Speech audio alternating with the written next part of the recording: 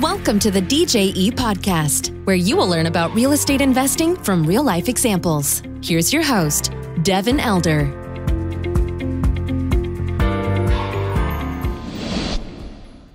Hey, today on the show, we've got Ruben Dominguez. He is the founder of Totem Capital Group, a multifamily investment firm in Texas. And we had a really good conversation. Talked about his years in the corporate world and IT, and he was working at a software company that he had an exit out of. But before he left his last corporate job, he was doing a lot of single family investing and eventually ended up getting into multifamily investing, which he's spending a lot of his time on today. So we talk about that journey and what he's seeing in the market right now, what's made him successful. I think it's going to be a good episode for you guys to dig in on and learn from.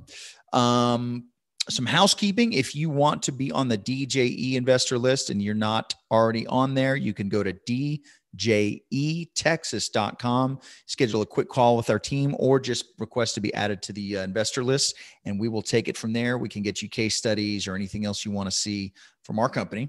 And if you want to learn how to do this business and go be an operator yourself, check out apartmenteducators.com. We've got a really great video series there for you that's free. You can go in and see how we run our businesses and see how this business model works. If that's something you want to pursue, check out apartmenteducators.com. Okay, let's jump into the episode with Mr. Ruben Dominguez.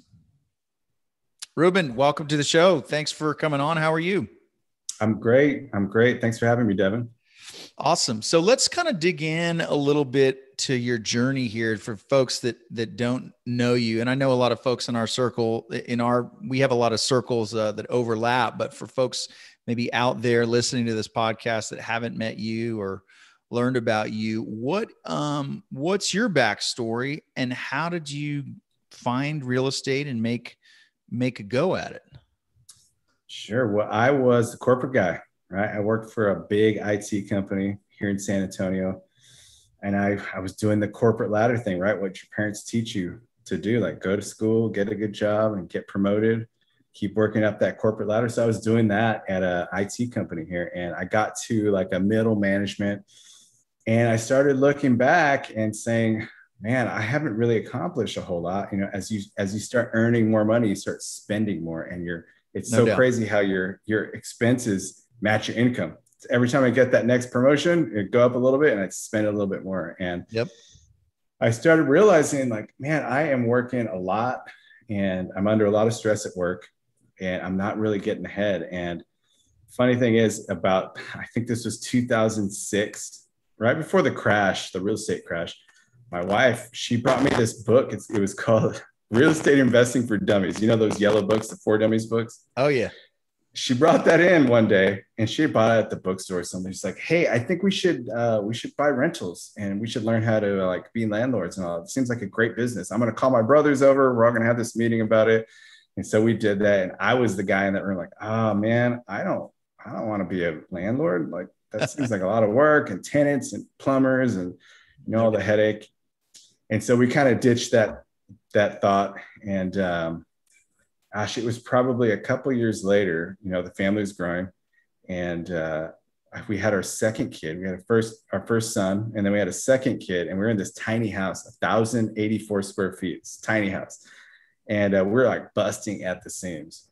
And it was right after the market had crashed. It was like 2009 probably. And there's all these great deals on houses here in San Antonio. And I said, I want to move into a bigger house. And there's some up there, like I'm making some good money at work. We can afford it, right? I'm raising my expenses as my income goes up. Right. Every time. And so I said, hey, let's go look at these houses. And she basically said, the only way that we're going to buy another house is if we can keep this one and rent it out. So She was trying to get her way in there. And I was like, fine, let's do it. Let's try it. And so we bought this house. I'm still in the house we bought back then. And we started renting that house out and it was really cool.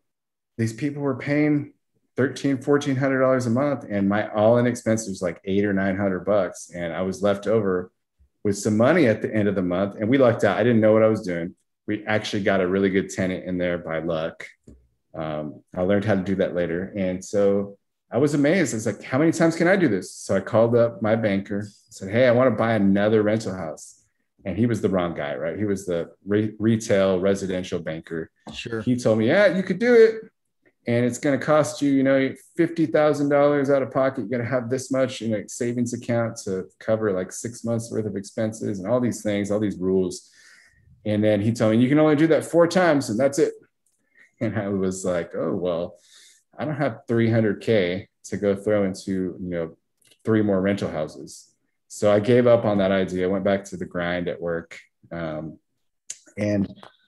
a couple years later, maybe even sooner than that, maybe a year later, I saw this guy posting on Facebook, hey, I got another rental.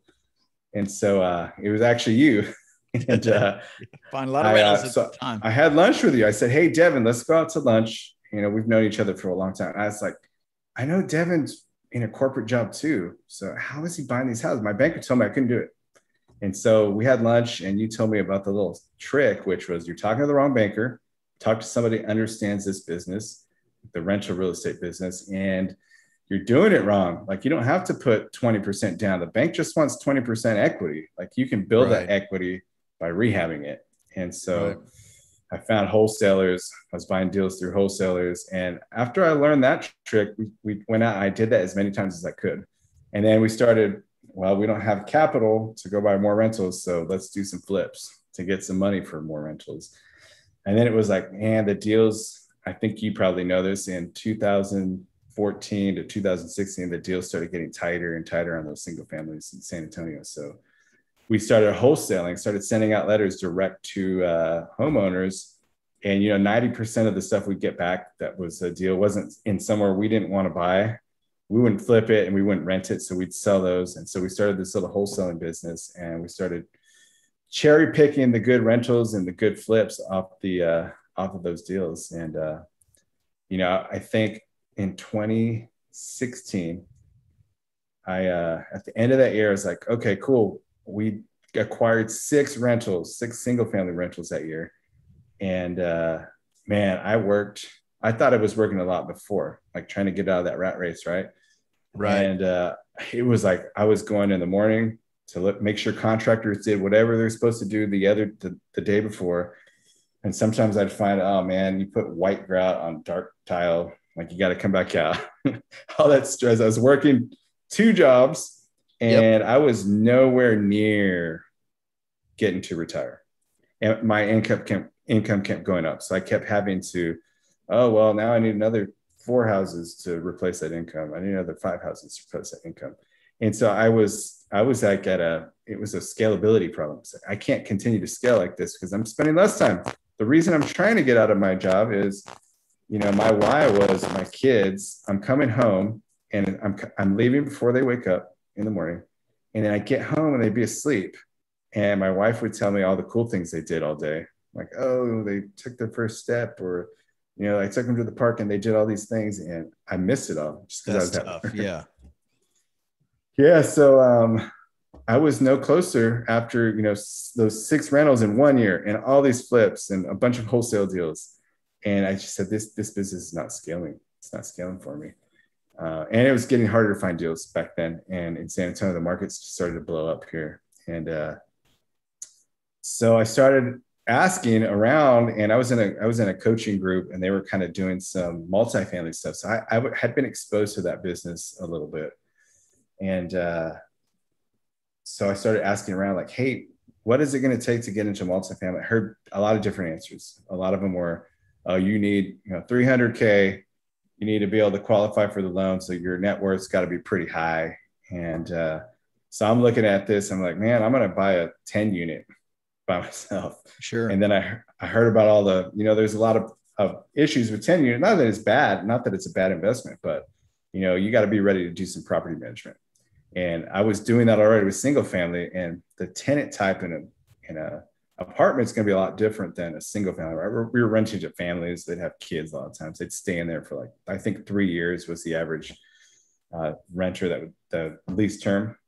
And sure. So I said, I don't know if I want to do a 10 unit. And about that time, you were starting to do bigger deals, and I kept hearing from people like, hey, the path you want to go on is be a passive investor, see what it's like, then jump into, if you want to go active, like go active. That'll get you there a little bit faster. And then, partner with somebody when you do that. And that third step is, if you want to, go and do a deal on your own. And by that time, you might have built up the net worth and liquidity so you can go out and do a deal on your own. And so I put some money in a couple passive deals, and I was like, man, this is great. This is, income coming in every quarter. I get that check. Like, I get some really good communications. And the best part is, like, I'm not doing anything. Right. I'm just collecting money, and I see the transfer in my account every quarter, like clockwork. And then I realized, well, I'm gonna eventually run out of that money. So we decided to start looking at going active and how to get that done. And really, it's the way we got involved in that was like, hey, partner with someone that knows what they're doing, so you can learn from them. Right. And you're going to learn a lot when you do that. You'll make some money, right? You're not going to get a whole bunch of equity in there, but you get a decent amount. Right. And, I had done books, tapes, podcasts, all that stuff. And I still didn't really have a great grasp of the multifamily investing model. Like, how do I go out and actually do this on my own? It wasn't really until that I got exposed to that side and started partnering with someone that I was able to say, okay, now I got a little bit better handle on it. But I think I need to do that a couple more times before I actually go out and try to get my own deal. I love it. Yeah, that partnership aspect's really interesting in multifamily, and multifamily is kind of real estate investing for grownups, right? Like, once you get into that, a lot of the vendors are different. A lot of the players are more sophisticated, and it's kind of just refreshing to deal with some of these folks. But that partnership aspect is really critical because it is a big, overwhelming business, even if the fundamentals of it are relatively simply, if rent's coming in and expenses, and you can run your valuations kind of simply, but that partnership aspect is really big. And we say it all the time, but like, whatever deficiency you have, a partner or a vendor can fill that in, whether it's underwriting or raising capital or sourcing a deal, et cetera. I mean, there's somebody out there that can help plug that, and the pie gets big enough where you can do that. I mean, if you're flipping a house for $20,000 profit target, you can't bring somebody into that because that pie gets it's crumbs by the time you're done with it. But if you're doing a $10 million deal, that's that's a different story. The deal supports kind of bringing on those vendors and partners. So what is the target now that you've kind of had success in the single family world, obviously discovered the business model, went out and did a bunch of deals, and then transitioned into multifamily? What type of a project are you guys looking to take down these days? We're looking at specifically class B or C multifamily. Yep. It depends on the market, but like here in San Antonio, you're looking at 75 plus units. And the reason for that is you can afford full-time staff, right? And right. I'm looking at the business from a perspective of, I don't want to be at the property signing leases. I've done all that stuff. Sure. It's good. It's great experience, but I'm not the best at it, right? I can hire someone that's a lot better than I am, that has experience, that won't make mistakes, that are going to follow the law. And I can spend my time on finding more projects to do. And so we're targeting a little bit larger properties for that reason. We don't want to, I don't want to be there on the property if I don't have to be. Obviously, I'm going to be working with my property management team closely, right, to make sure we hit targets. But that's what I'm used to. That's what I did in the corporate world. I'd rather, follow up and make sure we're hitting the targets and actually be out there on a weekend when the property management off signing a lease or trying to collect rent or calling a plumber in. And then there's things you can't do when you don't have staff. And so if you don't have a full-time maintenance guy, expenses are higher, right? Every time something breaks, you're calling a plumber or you're calling an AC guy. And here in Texas in the summer, if an AC breaks and you got to wait 3 days on a repairman, like your tenant's not going to be happy. Yeah, that's right. Bad experience. So we're looking for something that can sustain that and it's based off income, right? If there's enough income, you can afford staff, then that's the kind of property we want to look at. And there's also things on the income side, like let's say you want to increase income, right? The name of the game in this business is increase income, decrease expenses. You want the NOI up. So if I want to offer some amenities at a cost, like, hey, I want to offer door-to-door trash service and we're going to charge $20 a month. We can have our maintenance staff do that, right? Hey, when you come in Thursday mornings, go pick up some trash and put it in a dumpster. And that's pure NOI, right? We don't have an additional cost for doing that kind of stuff, but we get the income. And it's a benefit to the tenants, a win-win. So that's what we're targeting in that class. Yeah. Yeah, that payroll number, I mean, it really gets tricky on these smaller properties, which is like a conundrum that I think about a lot. It's in this kind of, call it 50 units and under multifamily space. One, it's attractive because people think they can afford it and that they don't want to learn how to syndicate a deal or raise capital. And they think it might be easier, but when you're paying, one-off for maintenance, service calls, that's going to get expensive quickly. And then as an owner, if you're inserting yourself into the operations as like part of the operations, man, you just got a job you probably don't maybe want as an owner.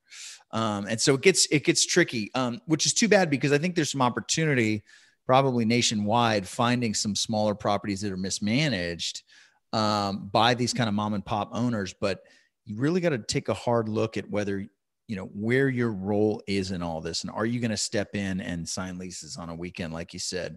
And on the smaller properties you are, and it's going to be tough. So you got to look at whatever your current situation is.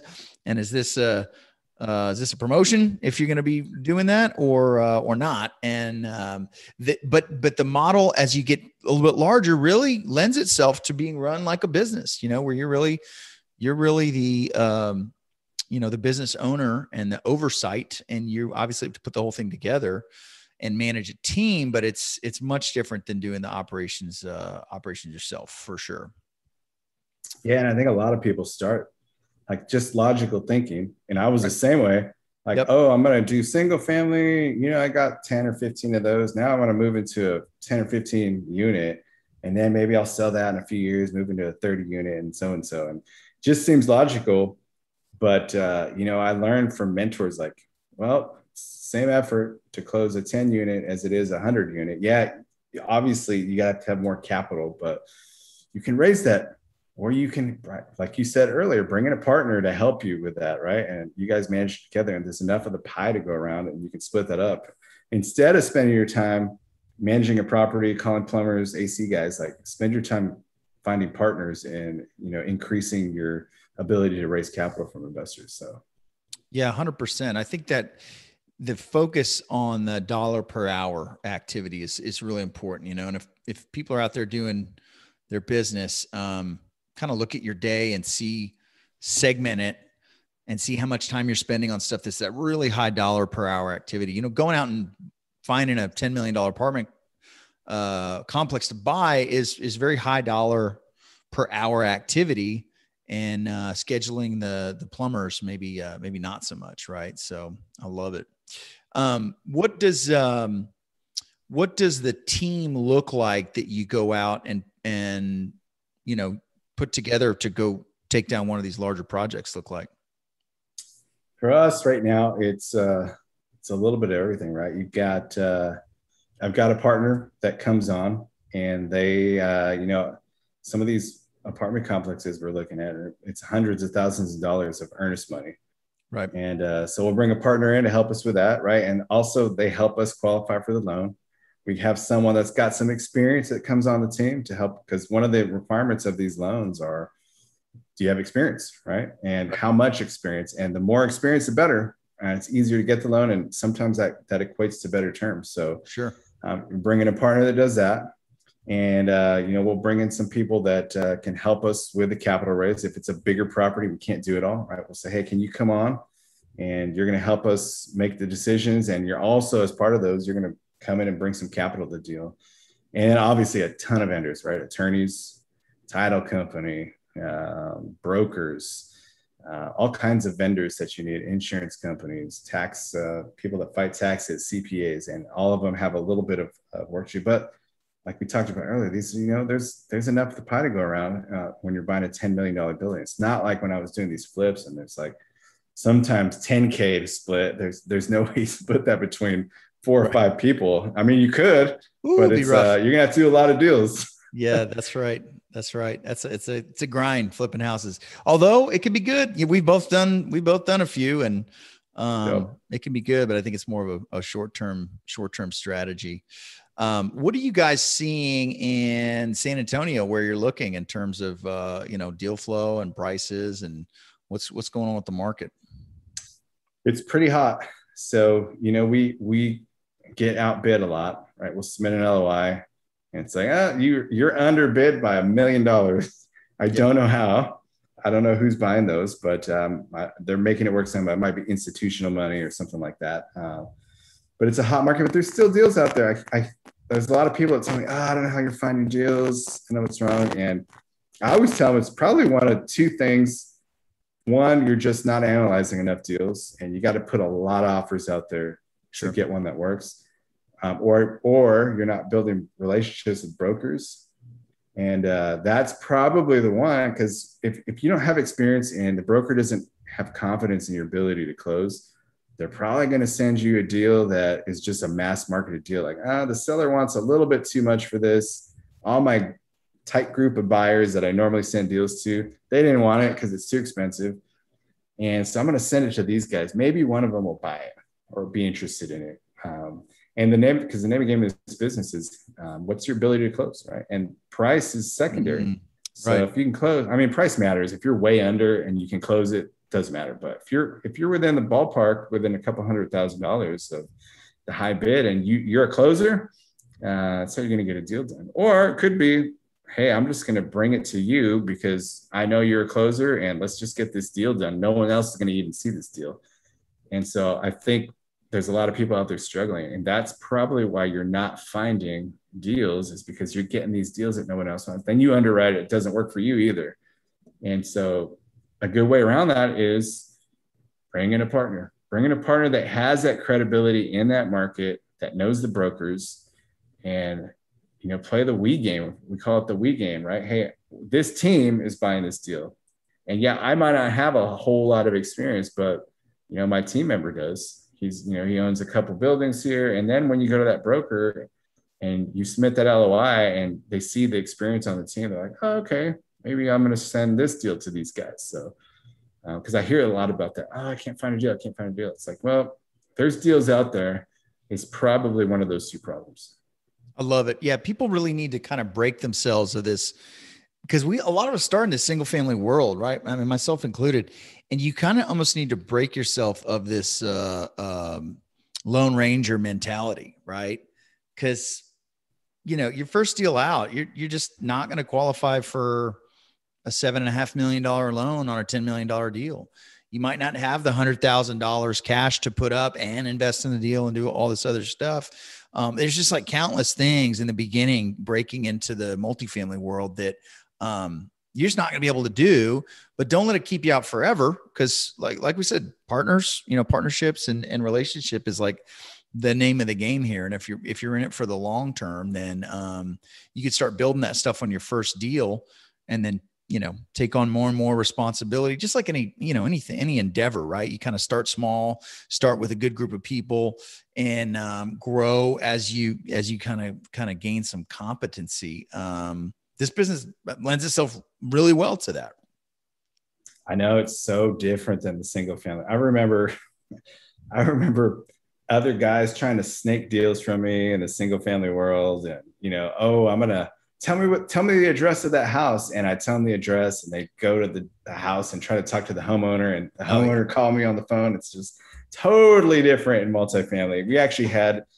We were bidding on a property, and I found out some other guys that we knew were bidding on the property. And they said, hey, if we win it, maybe you can come on the team. And if you win it, maybe we'll come on the team. And so it's a totally different world. No one's trying to snake each other, or just different mentality, right? More of an abundance mentality in the multifamily business than single family. I never feel like anyone's trying to pull something over on me or snake me or whatever it is in this business. Yeah, that's true. It's just a different set of players for the bigger deals. And any real estate transaction has complexity, of course, but it is refreshing when everybody involved has like a certain level of sophistication, whether it's a broker, whether it's the attorney, the seller. It helps. And it seems like the bigger the deal, the more sophistication there is there, which doesn't always translate to, like I said, a smooth transaction, but it sure helps. And it sure makes kind of working on these deals more enjoyable to be dealing with more sophisticated participants. Definitely does. Definitely does. So what do you see ahead for the coming kind of year here? What's on your agenda in terms of going out and working in the business? So we got some pretty ambitious goals. We want to try to do, well, for us, right? We want to try to do 2 deals this year, the rest of this year, right? We've been looking hard. Not a lot is penciled out, but we've got some. We feel like there's some good stuff that's come to our plate recently, and so we're trying to do 2 deals this year, and then next year, hopefully, we can push that to 3. So not necessarily number of units, but we're looking between 75 to, 75 plus. Probably 300 units would be our max that we'd be able to pull off. Right. But yeah, so we're looking at that, and that's going to require a lot of looking at deals, right? Sure. Because you're going to make. I think it's a mentor told me this one time. He's like, you want these things to be routine, like submitting LOIs. It becomes routine.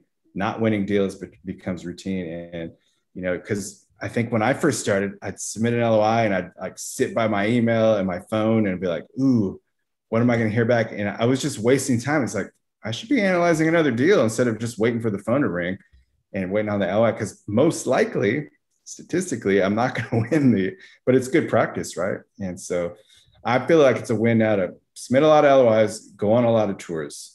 And if I can see a lot of things, and that helps me build relationships with brokers and meet property management teams out there while we're talking to people, that's a win for me. So just all those activities will eventually lead to us finding a deal. I love it. Yeah. Focus on the systems, right? I mean, the outcomes will get there, but if you're working that system on a regular basis, that's going to lead to the outcomes. What would you say to somebody that's got a single family project under the belt? They're not entirely new to real estate, but they want to go do bigger deals. What do you tell that person that's just starting out there? I would tell them, go do it. Right. It's so funny. The more and more success I have, and I think back to when I didn't even have a single family house, right? It's just working a job. And even in my job, like there's success there, right? When you get the next promotion, you do better. Sure. It's all mindset, right? And right. It's so funny. And I think about the next step for me, it's my difference between me and the guy that's got what I want is mindset, right? And so, read books, hang around with people that are doing the things that you want to do. And however you can do that, right? Go to meetups. A good way to hang out with people is read their books, right? Listen to their podcasts. And you don't actually have to hang out with them. Obviously, if you can hang out with them in person, physically, even better. But try to get time with some of those people. If you have to pay for it in a mastermind group or whatever it is, like I encourage you to do that because you will get so much from that. And like, it's like your mother used to tell you probably like, hey, don't hang around with those guys. You're going to be just like them. It's the same thing. Like if you're going to hang around with somebody, you're going to be just like them. And eventually, really is true. That's so true. Eventually you're going to have what they have. So like go out there and start trying to hang out with those guys. And you'll learn so much. Yep. I'm sure you've had the same experience. Totally. Yeah. I mean, I've been paying to be in groups since I started this, and that's the number one accelerator for me. You get in the right room of folks and go, man, they're just like me. I mean, they're smart guys and gals, but like they're just, it's just like you said, it's a mindset thing. It really is a mindset thing. And you got people doing big stuff that are no smarter than the average person. They just figured out a different peer group to be around and figured out a different model to pursue. And I don't want to say it's that simple because look, there's a ton of learning and a ton of experience that goes into it, but that's a huge piece is peer group. Huge piece. It is. And I think about, the people I've stopped hanging out with as well. Sure. So, I think it's important to also take a look at, okay, who are the 5 people I hang out with the most? And what are they like? What do they have? And I bet you're going to look around and say, hey, they're kind of like me. Like we're kind of making around the same income.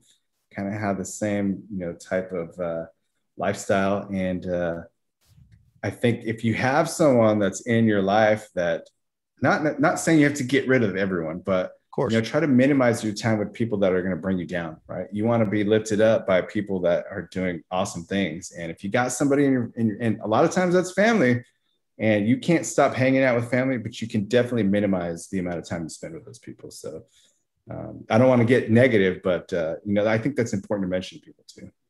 Yeah, it really is. I mean, we are so influenced by our, I guess, fear of judgment from others, right? It's such a huge thing. And I think, unfortunately, family does hold people back. But you get to, we're in an amazing era here. When I was working my corporate job and I would not go to lunch with those folks because they would just complain about work and not have a plan to fix it. Like, you're complaining about this thing and you've been in this job for 20 years. I guarantee you don't have a plan to change it. You just want to.